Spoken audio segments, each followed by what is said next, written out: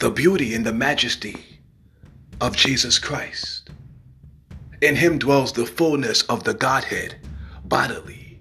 The Bible says, worship the Lord in the beauty of holiness. Hallelujah. Christ has delivered us from the powers of darkness and has translated you and I into the kingdom of God, in whom we have redemption through his blood, even the forgiveness of sins. He is the image of the invisible God, the firstborn of every creature. For by him were all things created that are in heaven and that are in earth, visible and invisible, whether they be thrones or dominions or principalities or powers. All things were created by him and for him. And he is before all things, and by him all things consist.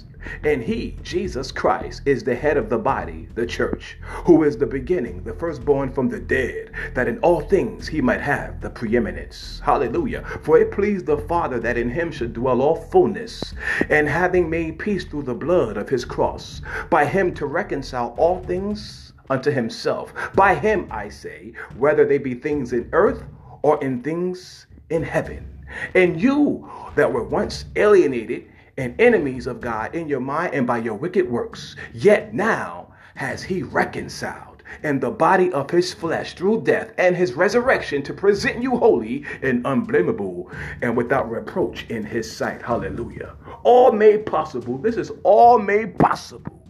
Our eternal redemption, all made possible through the blood of Jesus Christ and sanctification of the Holy Spirit. You cannot do it.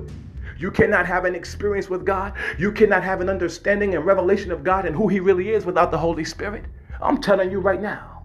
Hallelujah. All praise and beauty and majesty, preeminence and magnificence to Jesus Christ forevermore. Hallelujah. And I'm gone.